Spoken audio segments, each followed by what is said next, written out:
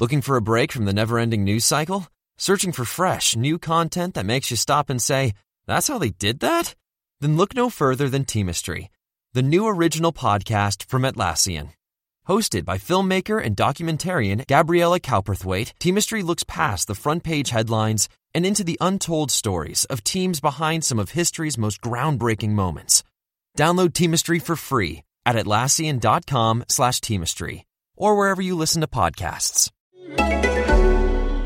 Interested in healthcare? Well, here's a programme you might not want to miss. Hosted by long-time healthcare reporter Dan Gorenstein, Trade-Offs takes a close look at the costly, complicated and counterintuitive world of the US healthcare system and the policies that govern it.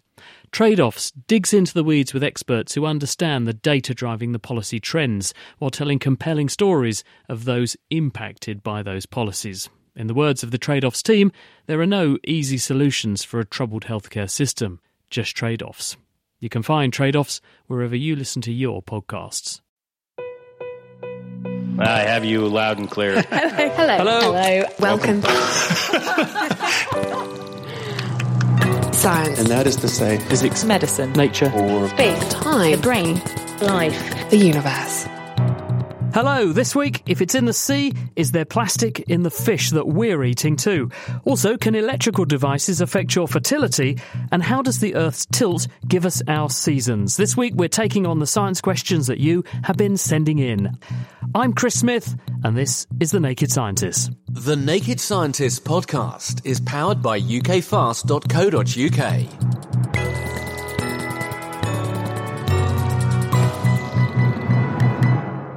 Now, just before we start the programme properly, I do have a very important announcement to make, and that is that we're launching our Christmas appeal.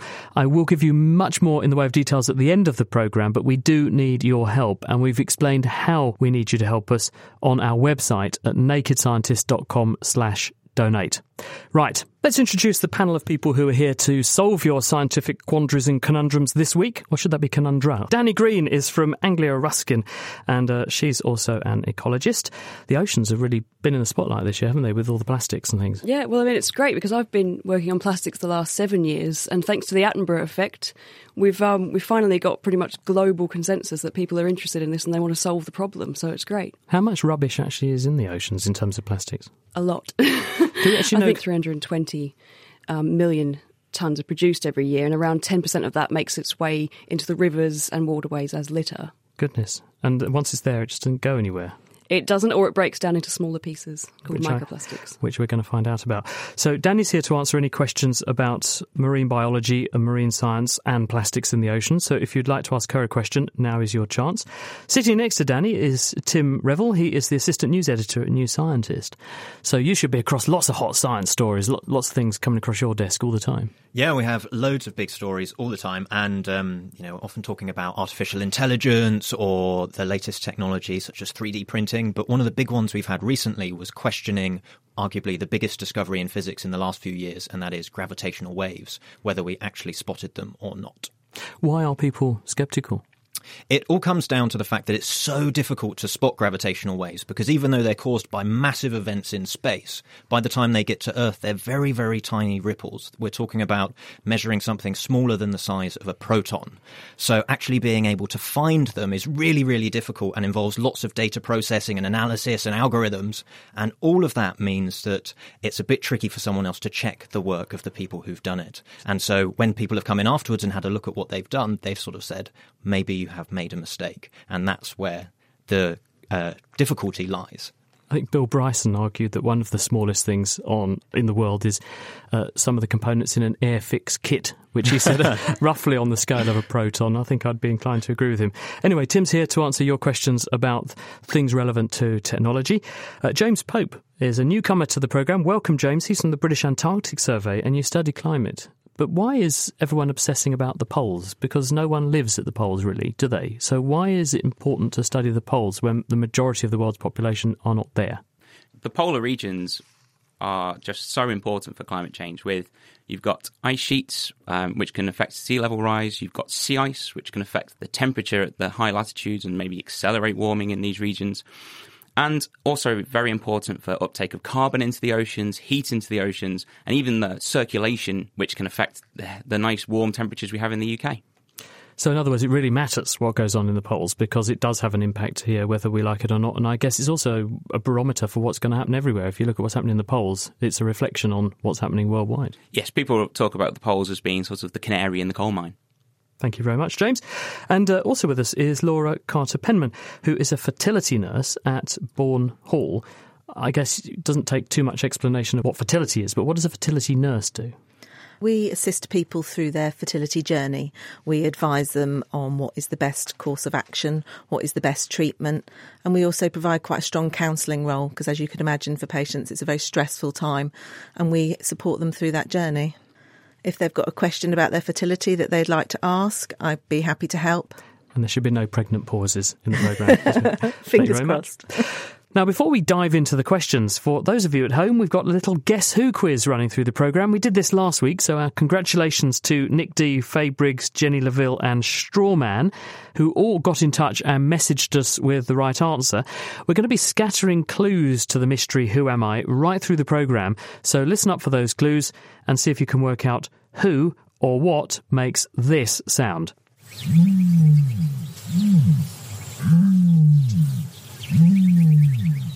What do you think? All will be revealed later.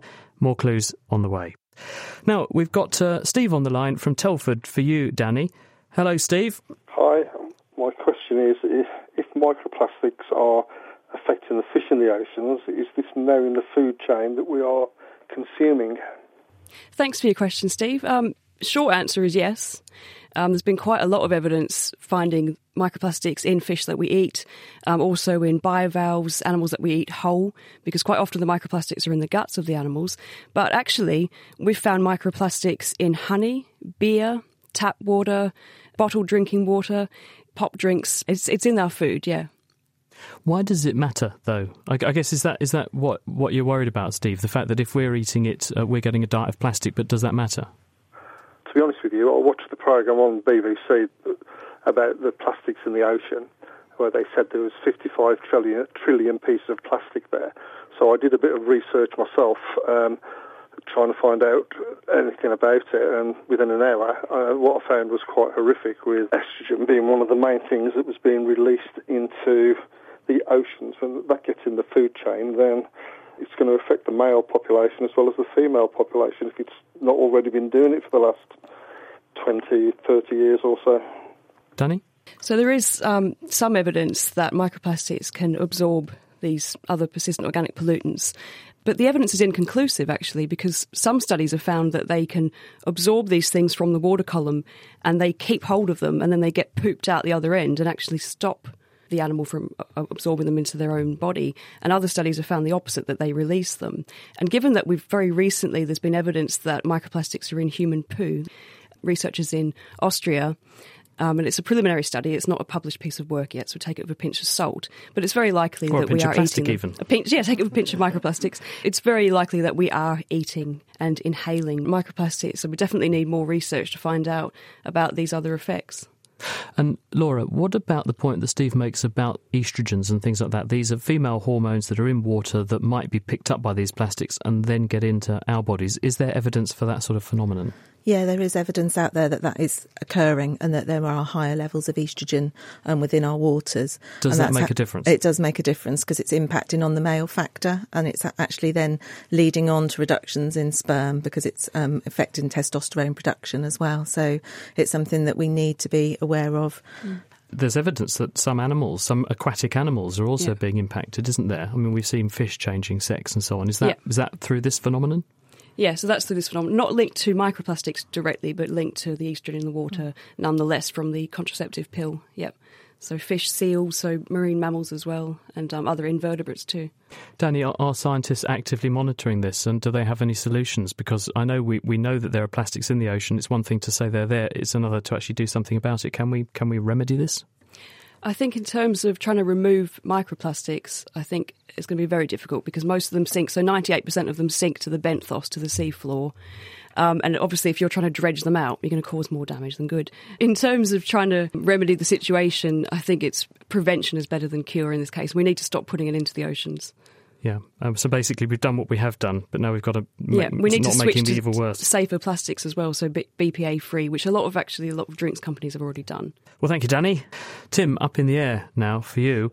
Robert wants to know how high and how fast could all-electric aircraft fly, and how far away are we from actually having an electric aeroplane as reality? I'd say we're still quite a long way from the reality of flying around rather in sort of jumbo jets like they are, but electric versions. That's not happening anytime soon. And the problem is with electric aircraft is it just takes so much energy to fly anything. But with an electric aircraft, you need a lot of batteries, and batteries are really, really heavy. And the heavier something is, the more energy it needs, so the more batteries you need. And if you've ever flown a drone, you will have seen this. You get these tiny little drones that get into the air really, really quickly and are a lot of fun to fly around, and 8 minutes later, your battery is flat. You can get some slightly bigger drones, but even the big ones, they're much, much heavier, but even those can only fly for 30 minutes or an hour. We're talking about very short periods of time. But that's not to say we don't have any electric planes. There are some that have been successful, and perhaps the most famous one is called Solar Impulse 2, and this one had solar panels on it and was created by a Swiss team, and in 2015 it circumnavigated the globe.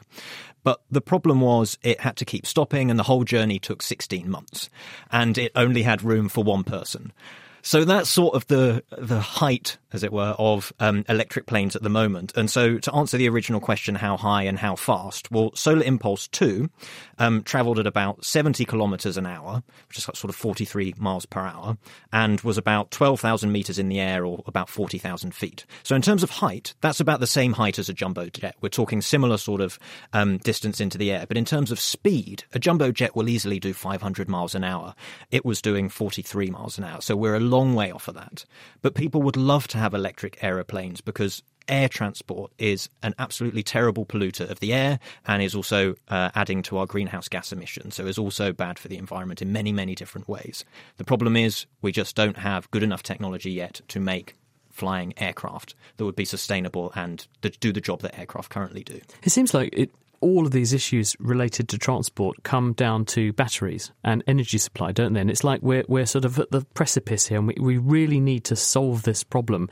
And no one's yet managed to get over this sort of chasm of how we get enough energy packed into something that doesn't weigh more than the aeroplane at the moment, and all its fuel and all its passengers. Because that's the problem, isn't it? They're just so heavy, as you say, and it's holding back technology for phones, it's holding back technology and other communications devices, it's holding back technology for cars and so on. Yeah, so in terms of things like cars and even trucks and also boats, they're perhaps more promising than electric planes because the weight isn't as much of an issue. Yes, you still have to get going, but actually once you get going, keeping it going is not nearly as hard as it is to keep something in the air or to get it into the air in the first place. And so we're already seeing electric cars sort of making it onto the streets, and there are the first examples of electric trucks and also electric boats that might be able to clean up those industries before we start cleaning up planes. Thank you for that, Tim. And now moving on, James, can you help us with this? Kate Stockings is a geography teacher. She's been in touch.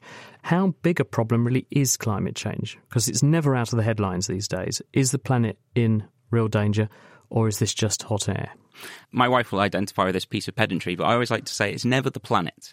When we talk about climate change, we're talking about particularly us as human beings, but also the other animals alive. The planet will carry on regardless. But ultimately, climate change will be as bad as we choose to make it.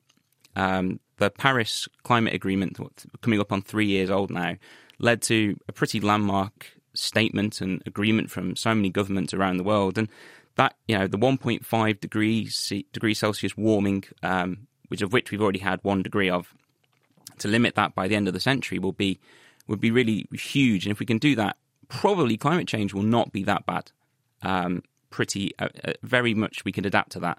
But that will require quite a strong response. We're looking at 50% cuts in emissions of carbon dioxide by 2030, and then a complete removal of or a net removal of all our carbon dioxide emissions. So we don't we take out everything we put in, or we don't emit anything at all by 2050. So that's really, really very soon when you start to consider it. It's 12 years to 2030. So it's up to us, really. Thank you, James. The effects of sibling aggression can be more significant than we once thought. 100 electrodes to link my nervous system with a computer and then onto the internet. The Naked Neuroscience podcast explores the workings of the brain and the nervous system in our bodies and beyond. Sticks and stones may break your bones, but words and neglect might hurt your brain. So you've got the little brain slice in the recording chamber. From unravelling Alzheimer's disease to digging into dreams, join me, Katie Haylor, each month as we make connections with scientists around the world and spark up conversations on the latest neuroscience news. You can listen and download for free at nakedscientist.com/neuroscience or subscribe to Naked Neuroscience wherever you get your podcasts. This week on The Naked Scientists, we have a panel of experts who are taking on your science questions. On the way, does the Earth's tilt affect our climate? And are rising sea levels really a problem? Before that, though, here's the next part of our Guess Who game for you at home. We played you a strange noise that this animal makes to start with. Here's our clue 2. Its eyeball is bigger than its brain. What do you think it is? Now, Laura, what about this one? There's been a bit of discussion on the forum. I wonder if you can help with this question from Paul Harrington, who asks this. Can electrical devices reduce fertility? And is it true that tight boxes are bad for sperm? So what do you think? Well, the plain answer is yes, they can affect. There's minimal research about sort of mobile phones and things like that. Clearly, we don't want to be putting a mobile phone on somebody's testicles for a month to see the effect of the sperm on it. But aren't we effectively doing that, Laura? If you ask most men, where do you keep your mobile? It's in their pocket. And where's their pocket? Right next to their nether regions. Exactly. So we would be recommending that you put it in your top shirt pocket if you have one, or your back pocket. Or, you see these people, you've got your runners out there where they have this strapped onto their arms. The other thing that we obviously like to do, we're of a generation of Netflix watchers and what have you, lay in bed with your laptop. And where do you put it? Slap bang on your groin. That's about the worst place that you can have it. It's all to do with heat. And actually, the reason the testicles hang outside the body is because sperm likes to sit at about 35 degrees, where your body is at about 37 degrees. So the increase in heat has a real impact on sperm production. So we want to keep the testicles cool. So has anyone actually done the study on the laptop effect or the warm testes effect? There's the warm testes effect. There has been a lot of research done on that. Who's at risk?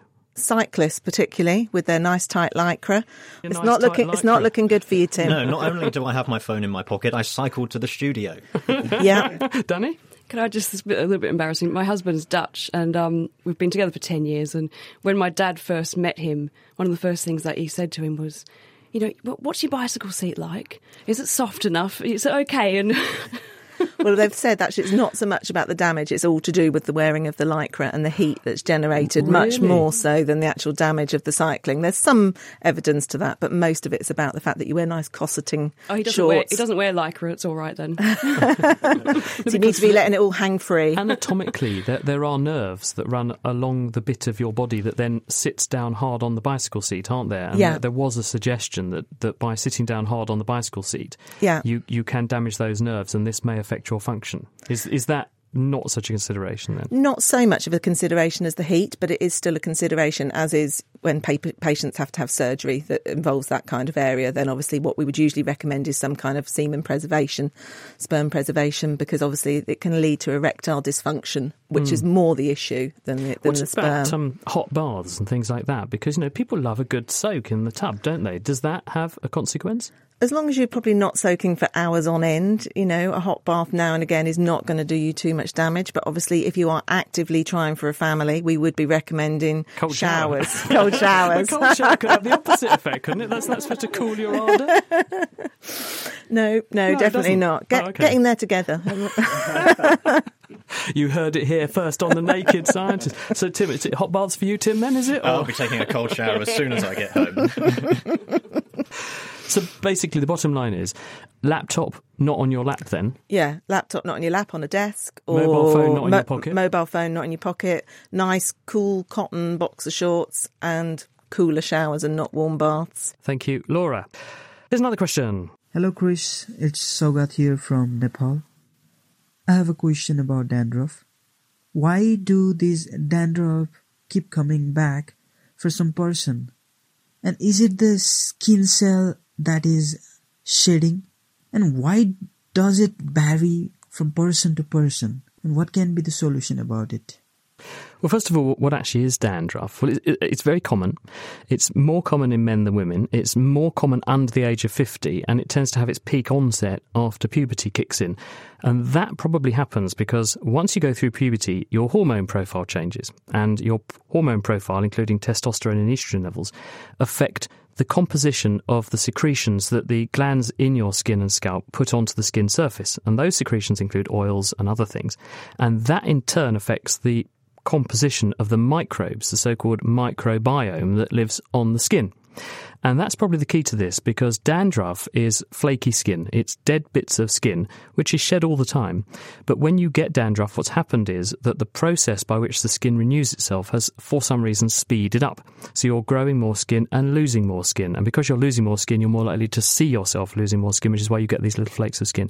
It's nothing to do with hygiene. It does appear to be due to microbes, because there are various conditions which are associated with it, including an overgrowth of fungus, so certain fungi growing on the scalp perfectly naturally, and you often see this in young babies actually. They get something called cradle cap. When a young baby is first born, you end up with a flaky skin on the top of the head, and it's probably as their own microbiome is first establishing itself. You can also get dandruff if you're prone to eczema, which is another inflammatory skin condition, or sometimes just a certain change in products like shampoos and things which can irritate the skin can cause this to happen. And then some people who've got psoriasis as well, and psoriasis can sometimes also cause a dandruff-like phenomenon. What can you do about it? Well, you can treat it with various shampoos, and they often have things like zinc in them. They might have selenium in them. These are things to look for in the ingredients. Things with zinc and selenium are very good because they actually affect the microbes that cause the dandruff. Also, salicylic acid, the chemical relative of aspirin, can sometimes also be in these remedies, and that's very good as well. And sometimes coal tar. In the old days, people used to use coal tar. It smells terrible, but it works a treat. And then there's an antifungus. You can rub in something called ketoconazole, which also can be used. And if you do this, it suppresses the fungus that causes the dandruff. The problem is, though, that if you are prone to that particular overgrowth of those yeasts and fungi that cause it, as soon as you stop the treatment, then you might get it back again. And this is exactly what is being referred to in the question, that it does relapse if you take the pressure caused by the shampoo off. So the best thing is, if you do get this, it's nothing to do with hygiene. People with perfectly clean hair get it equivalently with people who have dirtier hair. It's all to do with the microbes that inhabit you. And therefore, the best thing to do is to find a shampoo that's working for you and keep using it as long as it makes the problem go away. But, it is a pretty much a modern era thing, because we've all become so obsessed about hygiene these days, we tend to notice it. And I think the association with it being under 50, the cynic in me says probably because by the time you're 50 odd, you probably lost. Well, you've lost it. You partly because you don't care, but you've lost all your hair. The Naked Scientists podcast is produced in association with Spitfire, cost-effective voice, internet and IP engineering services for UK businesses. Find out how Spitfire can empower your company at spitfire.co.uk. You're listening to The Naked Scientists with me, Chris Smith, and with me a panel of experts taking on your science questions. Tim Revel is a New Scientist journalist. Danny Green is a marine ecologist from Anglia Ruskin University. Laura Carter-Penman is from Bourne Hall. She's a fertility nurse. And we have James Pope, who's from the British Antarctic Survey, and he models climate change. Now, we've got a quiz on the way for them, but before that, don't forget the quiz we have for you at home. We've got a game of Guess Who running through the programme. We've told you so far it makes a strange sound, which we played to you. We also learned this animal's eyeball is bigger than its brain, and your third clue is it can sprint at up to 70 kilometres per hour. Final clues are on their way, but what do you think it is? Now, I promised the panel of people earlier that we were going to have a little quiz to keep them on their toes, so This is the Naked Scientists Quest for Biggest Brain of the Week award, okay? 2 teams, Tim and Danny versus Laura and James. So, Tim and Danny, you're going to go first. And basically, I ask the question, you get it right or wrong, you get a bing or a bong. Okay, your first question, what colour... Not a bong like that, Tim. Where are you coming from? This is a family show. Yeah, it's a family show. Tim and Danny, what colour dye do you get if you boil the sea snail, which is called murex? Blue? I'll defer to Danny. Oh, it's really embarrassing if I get it wrong. I'm going to say blue. Well, I'll give you 3 choices. How about that? Oh, no. That would help. You can have red or yellow or purple. Which do you think it is? You're going to go for purple. Very Was good. that Yes. a bing? Yes, it was a bing. That's close to blue, isn't it? Tyrian purple. It's made by boiling sea snails. The snails normally use the secretion in question to sedate their prey. It turns purple when it gets exposed to the air. It takes tens of thousands of these snails to yield just gram quantities of the dye, and that's why the purple was traditionally a colour that denoted high status, because it was so rare. OK, +1 for Tim and Danny. Very good. You're in the lead so far. It's good, given you only have one question. No competition yet. James and Laura, a giant squid is the same length as A, London Underground carriage, B, a minibus, or C, a double-decker bus. My guts, it's got to be the longer one. I'm trying to think what's longer, a tube carriage or a double-decker bus. My son is going to kill me that I've got this wrong because he tells me these sort of facts on a regular basis. Can we phone a friend? So we're going to go with the underground one. Do you think that's going to be the longest? Yeah, we'll go with underground. Underground. No, unfortunately, actually, these squid... Danny, you must know the answer to this, do you? Was it the double... It is the double-decker answer. Yeah, they get 12 to 13 metres in length, the giant squid. Double-decker bus is about 12 metres, so a colossal squid actually can be even bigger, 15 metres. So, Tim and Danny in the lead so far. Round 2. Round 2 is a matter of time. Tim and Danny, there are trees alive older than the Egyptian pyramids. Is that true or is that false? True. Because the Methuselah tree, wasn't that 5,000 years? How old are the pyramids? Actually, before we start, a few thousand. So the Methuselah tree is 5,000 years old. I think that's older than the pyramids. Yeah. Let's go yes. So you're going for that this is true. Oh yes, another high five. There are specimens of bristlecone pine in California and Nevada, and they are at roughly 5,000 years old, capable of predating the pyramids, the oldest of which were erected 4,600 years ago. They're not the oldest living thing, though. There are patches of, do you know what, Danny, another marine thing to put you on the spot, which are 200,000 years old. Seagrasses. Seagrasses, yeah. They've been documented as 200,000 years old, and they live in the Mediterranean Sea. It's a clonal organism that's been growing there in these patches for 200,000 years. That's amazing. James and Laura, can you redeem yourself? So these guys are on 2 so far. You've got 0. So you're doing well. Let's see if you can improve on 0. Time passes faster for your face than it does for your feet. Is this true or false? Crikey. Time, it's all to do with gravity, isn't it, I guess? And the gravity at your head is different to the gravity at your feet because you're further away from the centre. Yeah, we'll assume you're standing up. Yeah. So, I don't know. I'm still guessing either way. I'm not a physicist. I don't know. What's your thought? I don't know. Your age shows more on your face, doesn't it? I mean, that's a basic one to go for. We'll go with that, yeah. Yeah, we're going to go with face. Time passes faster for your face than your feet, true or false? You have to give me a true or false answer. Faster for the face. Face is older, true. The logic was dubious, but the answer was correct. Assuming you are standing up, Einstein's theory of general relativity, which of course you'll be very familiar with as a fertility nurse there, Laura, it states that the closer you are to the centre of the Earth, the slower time passes. At the top of Mount Everest, for example, a year is 15 microseconds shorter than at sea level. So time does actually pass a bit faster for your face than it does for your feet. You're off the bottom. OK, if they get this wrong, it goes to tiebreaker. If they get this right, then you really are not the biggest brains of the week. OK, here we go. This round is all about technology, and we want to know, does this technology exist? In other words, is it tech yes versus tech no? you see what we did there? That was cool, wasn't it? Okay, Tim and Danny. Radiation-blocking boxer shorts. Tech yes or tech no? Maybe in Japan, because they have a lot of issues with radiation, don't they? Yeah. With like nuclear power plants and things. Boxer shorts is a weird phrase here, because don't they sometimes put sort of things in front of you if you're having various scans to protect vital bodily organs? So they might not be boxer shorts. They're always inventing sort of things. I think it might be tech true. yes They might too. not work. Are you going tech yes or tech no? Tech yes. You're going tech yes.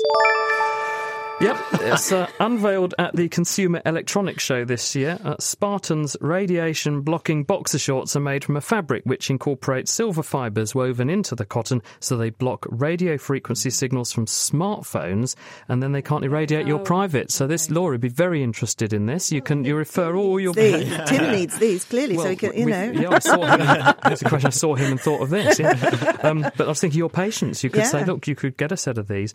The other bonus is that the silver means that the underwear is also antibacterial, so that will keep coliforms at bay in your nether regions. Well, look, you have lost, but do you want to have a go at the... Do you want to see if you can sort of get 2 points anyway? You have a go, why not? Go on. Okay, your tech yes or tech no is... trip-sensitive shoes that can summon help if you should fall over. Is that a tech yes or a tech no? Ooh, tricky, because there's lots of technology out Tricky there to or help. trippy? Trippy, definitely trippy, along with the techno theme. My gran had one of those sort of panic buttons for when she fell. Yeah, and there's you can get things that tell you not to leave the house now for dementia patients and stuff like that. So, are you going tech yes or tech no? Yeah, I think we've got to go yes. You're going tech yes. Oh, I'm getting... Hey! Before you could snatch defeat from the Yes. title, I was getting some evil looks. I was like, oh no, really? Evone have made some smart shoes. They've got accelerometers, gyroscopes and pressure sensors in them, so they can detect if you should take a tumble, so they're potentially very helpful, as you say, for elderly people, but also they have their eye on hikers and climbers whose adventures might lead them into remote locales where they could take a tumble. And apparently these shoes come with their own sort of network subscription, so they can send data and that kind of thing. So I guess you could say they come with a running cost. Oh. Do they use them outside Wetherspoons on a Friday night? I don't know, mate. That could come in handy, couldn't it? Okay, thank you very much. Anyway, our big brains this week. Give yourselves a big round of applause, and you can please salute our big brains. Danny and Tim, very well done. The prize is you go home with your reputation intact. Okay. Back to the questions. Danny, can you have a think about or a ponder on this one for Sam? Some people say we know more about space than we do our own oceans. Is this true? What do you think? In short, I'd say yes, it is, and particularly if you're talking about understanding the topography and the shape of the oceans. So, for example, we have got 100% of the oceans mapped, but the resolution is to 5,000 metres, whereas we've mapped 98% of Venus to 100 metres resolution. So we do know quite a bit about quite a few places, but not necessarily the bottom of the sea. No. But there is actually a big movement in 2017. There's a group called the General Bathymetric Chart of the Oceans, or GEBCO for short, and they're launching this huge effort to map everything in more detail by 2030. And this is a big collaborative thing, which would mean that, ships that are out doing things for fisheries or for recreation would also be mapping the oceans using multi-beam sonar, which is obviously a lot quicker than just a single beam at one at a time.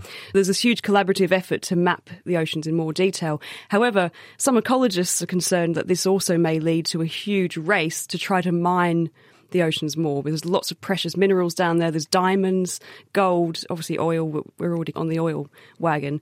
So there's an issue that, is this going to lead to conservation or to exploitation? I wondered if you were going to say something else when you mentioned the sonar and conservation issues, because there is a question as well that one of the reasons we see things like big mammal beachings, whales driving themselves onto beaches, is because of distress caused by marine noise and underwater sound pollution. Yes, exactly. So this is another big issue. It's also associated with oil rigs and the whole process of exploration of the sea as well as exploitation.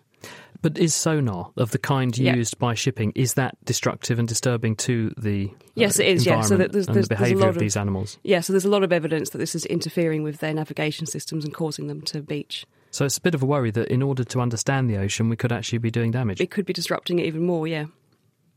Tim? Why is the ocean not mapped much better? You'd imagine it's much, much harder to map the surface of Venus, millions of miles away, than it is to map the ocean floor. There's a lot of water in the way.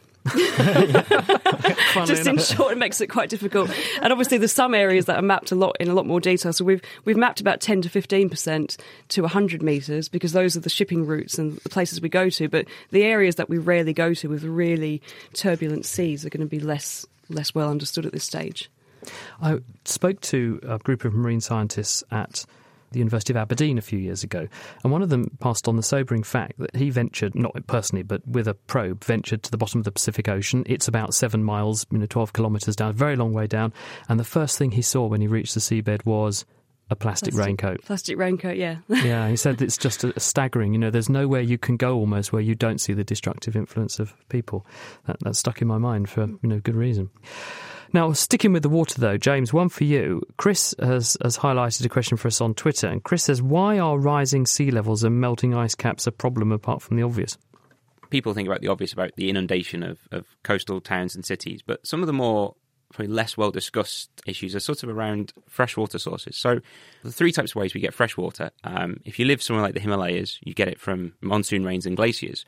If you live somewhere like the UK, you get it from reservoirs or aquifers. So aquifers are water storage underground in permeable rocks. What's possible is that near coastal regions, if the sea level rises high enough, it can actually flow and spill over from the sea into the aquifer and essentially poison the aquifer by introducing a saline component and making it no longer suitable for fresh water.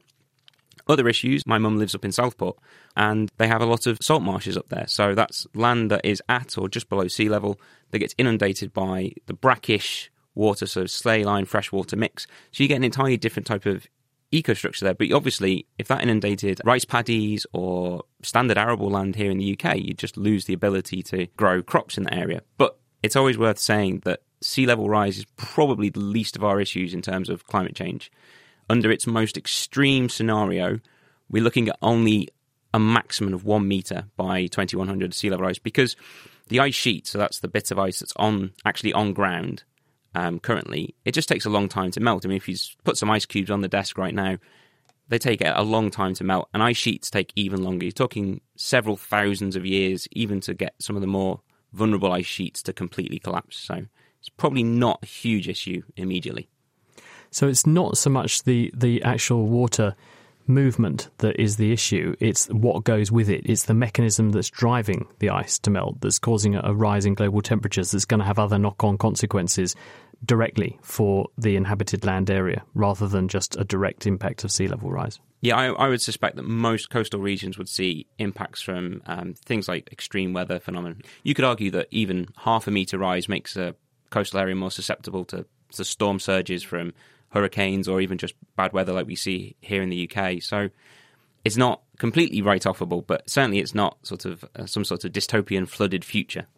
And how much sea level rise are we looking at probably? You said the worst case scenario might be a metre or so, but how much are we looking at probably if we go following the trajectory we appear to be on? And let's assume, we end up with about a 1.5 degree rise across this century. What sort of sea level rise is that going to translate into? So the 1.5 degree rise, so the recent report that the Intergovernmental Panel on Climate Change produced on this, they estimated it would be somewhere in the region of about 0.6, I think, with an uncertainty range of about 0.3 to 0.7 of a metre. So there's an element that we're sort of committed to a certain extent, but I think from memory, a lot of that is mainly due to just the warmer planet means that actually the ocean, the size of the ocean just expands, the water expands in size, so it's thermal expansion less than actually the melt of ice sheets and glaciers. Because the poles have melted in the past, haven't they, in Earth's history? We have had a planet in the past where there was no ice at either pole. Yes, and conversely, when we had the last glacial maximum, so about 20,000 years ago, sea level was as much as 120 metres lower. So in some respects, we've had 120 metres of sea level rise. We could, if we melted everything that was left, get another 70, but it would take an awful long time to melt everything that was left. So that's sort of reassuring and not reassuring all at the same time. And I guess it depends where you live. If you live in Cambridge... Could be Cambridge-on-Sea before too long. Thank you very much, James. I'm glad I invested in that property. I'm going to have a beachfront property. I'm going to keep driving my car as much as possible now to drive up sea level rise. Of course, I'm not. I'm taking it all very seriously. James, thanks very much. Laura, can you help us with this? David on our forum has said, what do we actually mean by the word infertile? Infertile is actually quite an old term that was used, really. We say that couples are infertile if they've been trying for a year and haven't conceived naturally. But we would actually consider most of our patients to be something called more subfertile, really, that they have issues with their fertility, but that can be assisted. Or mainly, there's a lot that can be done with just lifestyle changes. Weight has a huge impact, smoking, alcohol, heat, we talked about, stress factors, environmental factors. So really, I think infertile is quite an old-fashioned term, and we should be moving to more the term of subfertile. To what extent do you think that the rising trend in infertility is because of our modern lifestyles? We're living life where we're burning the candle at both ends, aren't we? I think it has a huge impact. We like to have it all and do it all as females. You know, we all want to have these amazing careers, and unfortunately our bodies don't match with that. Our bodies still want us to be having children in our 20s and early 30s. Our bodies aren't designed to be having babies in their in our late 30s and early 40s. We spend a lot of time talking about reproduction in schools and how not to have children, but we don't tell people when to start having children. So what should we be saying then? I think we should be explaining how you get pregnant. We need to go back to basics, but we need to be explaining to people that, you know, when fertility is going to have an impact. For women, you know, it's 32, 33, 35 is a real start of the cliff. And it does have an impact on men as well. You see lots of, you know, older, you know, Mick Jagger with his hundreds of children that he seems to be having. But allegedly. I think, yeah. And that what gives people the impression that, I can put it off till tomorrow. Yeah. And I think, you know, lots of older pop stars, you know, funnily enough, they all seem to have twins in their 40s really easily, you know, makes you think, you know, are they actually having reproductive therapy and not talking about it? So I think we should be being more honest with ourselves and more honest with the younger generation, and making it easier to be back to work, all the things that go with that, the social factors that go with that you can be at work and be a mum, and it's not a bad thing. Thanks for that, Laura. OK, Danny, how about this one for you? This is from Tamsin. Do immortal jellyfish really exist? Perish the thought. Immortal jellyfish. Is there such a thing? Could there be such a thing? Yes, so I mean, it's not immortal in the way that in the old movie The Highlander is immortal. So you're not chopping off heads and absorbing their powers, unfortunately. But yeah, there is a jellyfish called Teratopsis dorni, and it was actually discovered by accident by a lazy grad student who was doing some experiments on them over the summer, and his name was Christian Sommer. And he had the Medusa in the tank, which is the jellyfish form that we know and love, the adult form with the bell and the tentacles. And he sort of left them over the summer, and he went off and went on holiday. When he came back, he expected to find some dead Medusa, maybe some polyps. All he found was polyps, which is the juvenile form. That's the form that sits on the bottom, and then that eventually grows into smaller Medusa, and then they are sexually reproductive, and then they produce planular larvae, and they come back down into polyps again. And all they found was polyps. So we thought, that's strange. What's happened? Where are all the dead ones? Where are all the different stages? So then they did some experiments, and they discovered that what was happening was that when these animals get stressed, they revert to a juvenile state. So it's a little bit like the Benjamin Button of Nigeria, I guess. So they get stressed, and then they can go back into being a polyp, and they can go again, and they can do it again. They can do it for forever, as far as we know, in a laboratory system at least. So they transform the body of the big one, the parent, for want of a better phrase, into lots of little blebby off bits, which are the polyps. Back into one, and it's a little bit like a butterfly going back to a caterpillar. It's a bit like that. But it's also, it's reabsorbing and sort of deploying all its body parts to make it a totally new form of the organism. Yeah, and not just one, but many. Yeah, so it's a process called transdifferentiation, and apparently there's talk amongst medical scientists like yourself to use this in a way for human health and to reduce the ageing process. But if what you're saying is true, that these animals can just basically turn themselves back into a more primitive form of themselves, there will be some jellyfish cells in the adult that turn into juvenile jellyfish cells. But then when those little ones grow up to make big ones, they're going to make new cells, aren't they? So the cells that are in there are not... that there might be the odd cell that's from the original parent, but they'll have grown to make lots of newer cells, won't they? Yeah, exactly. So is it strictly immortal then? Well, it's immortal in the sense that it can just keep going sort of again and again, ultimately.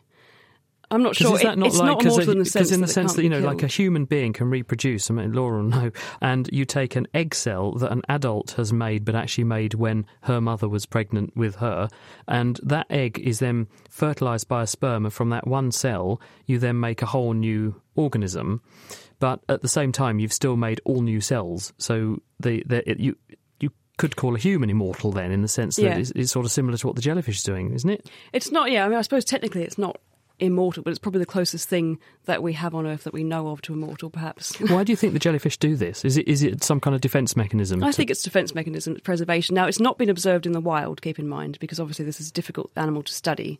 It's only been seen in the laboratory, and as far as we know, it can just keep doing this over and over. And even if you pinch them with a pair of forceps, they can do this within 3 hours. They can revert back from the Medusa stage back to the polyp stage, so it happens very quickly as well. Yeah, well, that could be useful in medicine, couldn't it? If you needed to sort of repair a bit of yourself and you could just grow another one. Well, there you go, Tamsin, that you can have a sort of near-immortal jellyfish. Yeah. And I didn't know that. Thank you very much, Danny. And moving on, Tim, Frankie has a question for you. She's from Cambridge. My question is, how much will technology feature in our future? Will it take our jobs? So is Frankie out of a job owing to technology and AI and all that kind of thing you were discussing earlier? I guess it depends what Frankie does. And it also depends who you ask. So one very famous study that looked into what jobs will be automated in the future came from the University of Oxford. And they reckoned that about half of all jobs in the US and a third in the UK were at high risk of automation. Basically, the job would be given to a robot at some point in the following 20 years. But since then, that study has been questioned a lot, and a lot of people say it's actually a lot lower. And so it's really, really hard to know what's actually going to happen in the future. But I think there are some examples from history to look at. And one of the things people talk about is, will robots actually create more jobs than they take? And so the famous example of this is the job of a bank teller, someone who you talk to at a bank to help you with your banking. Many years ago, the ATM was invented, and people said, well, that we have no need for bank tellers anymore because you go to a machine and it gives you your money and tells you your balance. Why would you need a person anymore? But what happened in the next 20 years was actually it became so much cheaper to open a bank because most of the work happened at the ATM machine, that more banks were opened. And after 20 years, there were more bank tellers after the invention of the ATM than there were before.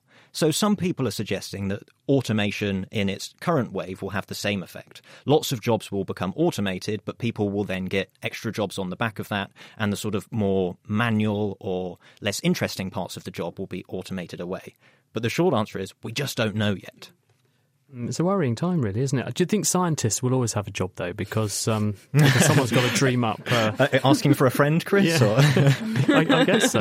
I would think also maybe journalists as well, because asking the sort of hard questions and conveying it in a way that you think people are going to be interested in it, I think that's going to be quite a tough act to match, isn't it? Definitely, but there are aspects of this that are already being automated. In terms of journalism, there are AIs that will look at academic papers and write them in short summaries. That's almost my job currently.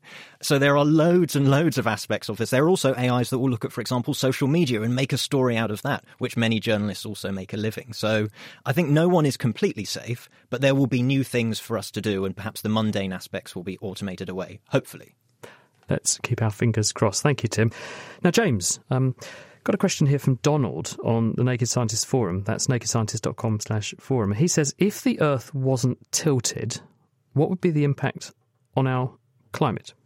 It's a brilliant question. The short answer is that basically every single day would be 12 hours long everywhere. But your latitude would affect how high the sun was in the sky. So if you're at the equator, you'd always have sort of 12 hours with a very high midday directly in the middle of the sky sun. If you're at the poles, you would have a very low, right on the horizon sun for 12 hours a day. So the energy we get from the sun comes in. You can sort of imagine if you took a football or something and just put straight lines towards this football, that's sort of the energy from the sun. Without that tilt, all of that energy would go into the equators. There'd be less energy going into the polar regions, so you'd have more energy transfer from the equator and the low latitudes up to the higher latitudes. So in the mid-latitudes where we are, we'd probably get stormier because there'd just be more movement of air. And overall, the UK, it'd probably be much like sort of the week before Easter, permanently. What, with the traffic, you mean? Or but being more serious for a minute. So basically, the temperature we experience is because it's the amount of solar input, the amount of energy falling on the land for that length of time. And so we have summer because the Earth is tilted and we see more sun during the summer period, and we have winter because we see a bit less because that part of the Earth's surface is tilted away so the sun's not as high in the sky. Yeah. So basically, it's thanks to the fact that the Earth is tilted that we have seasons, and therefore we have a seasonal climate. Yes, exactly.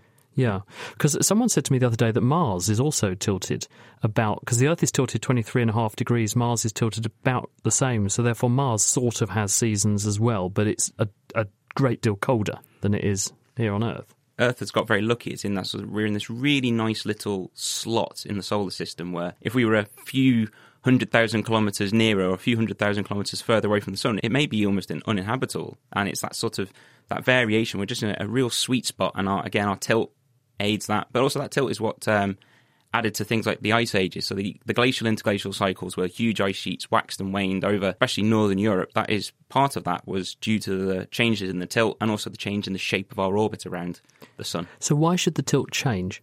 I don't actually know. I think the tilt was sort of very early on in the Earth's formation. The Earth was slightly knocked off its spinning axis, so it put it onto that slight tilt, and it's just got a natural wobble, like a sort of spinning top, essentially. And so, owing to the fact that it is just gently changing that degree of inclination over very long timescales, is that why we go through phases of the Earth's a bit warmer for a while, it's a bit colder for a while, and that's what people call the natural cycles, or sort of Milankovitch cycle? Yeah. So when people say the Earth has always, throughout its 4.5 billion year history, gone through cycles when the climate has changed, how do we know that the warming that we're seeing today is owing to our influence and not just the Earth entering another of these natural variations? Because the Earth has completely frozen up in the past, it's completely melted its poles and been really, really hot in the past, hasn't it? It's one of the toughest parts of climate science in many respects. So we have different ranges of data. Some of that is the modern day satellite observations, weather stations. That's all very new, recent, last 50 years. We have proxy data, which comes from things like tree rings, the ice cores, or even sediment cores from the deep ocean. Like, we can go back about 65 million years for some of these sediment cores, and we can, looking at the fossilized plankton and the chemistry of the shells, we can approximate what the temperatures would have been. But ultimately, what we can see is that nothing has happened as fast. Nothing that we've really seen happens as fast as what we are currently observing. And that's that rate of change that makes the anthropogenic effect, the man-made effect of climate change, different to natural climate change, which has always happened and will continue to always happen with our signal on top of it. Thank you for that, James. Laura, let's move over to you. Sophie has been in touch on Facebook and wonders if you can help her out with this. When, during their monthly cycle, are women most fertile? Well, most women average a 28-day cycle. Some ladies have slightly shorter cycles and some have slightly longer cycles. And most ladies ovulate about halfway through that cycle, so around about day 14.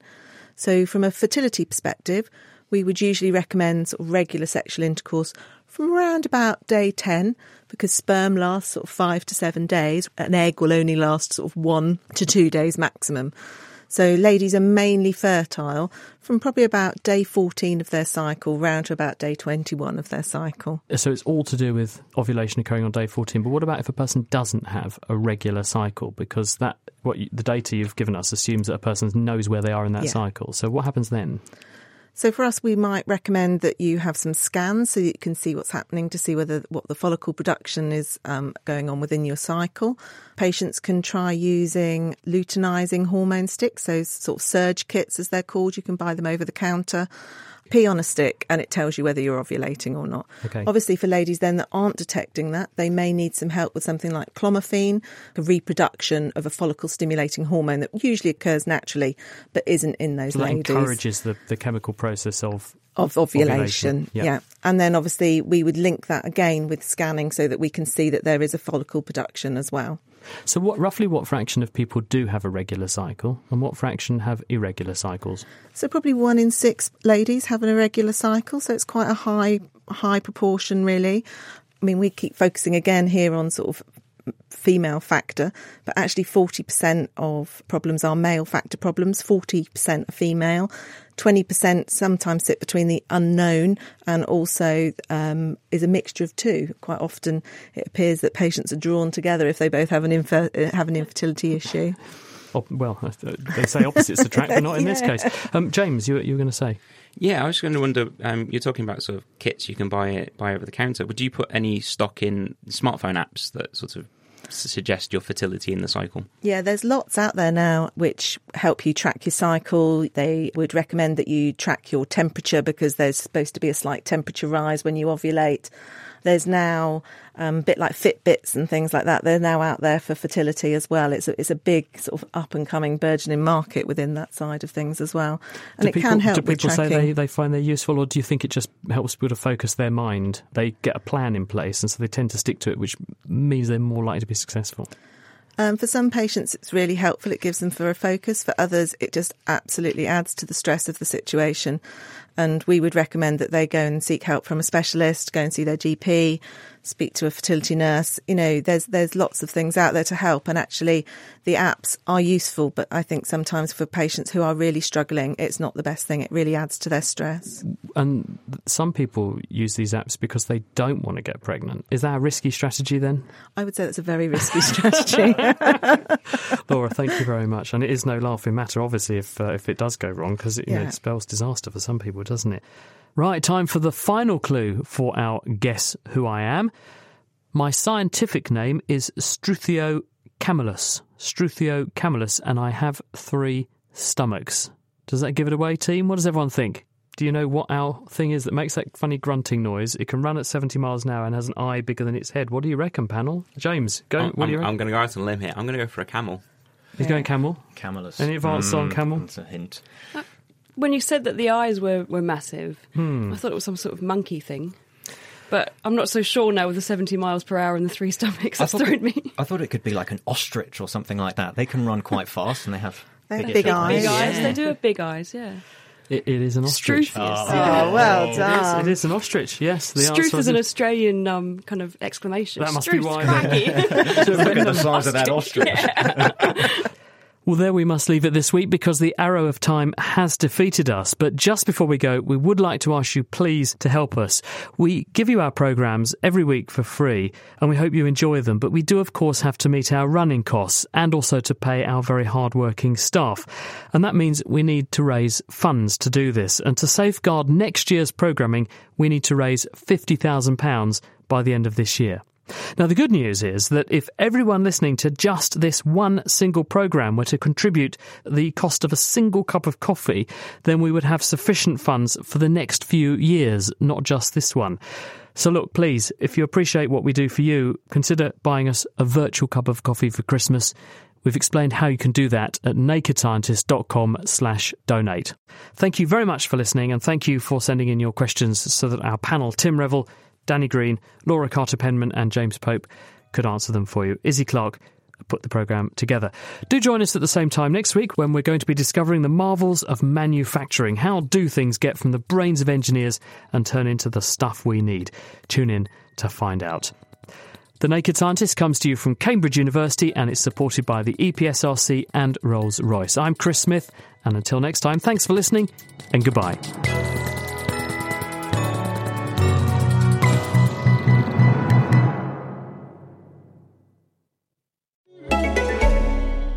Looking for a break from the never-ending news cycle? Searching for fresh, new content that makes you stop and say, that's how they did that? Then look no further than Teamistry, the new original podcast from Atlassian.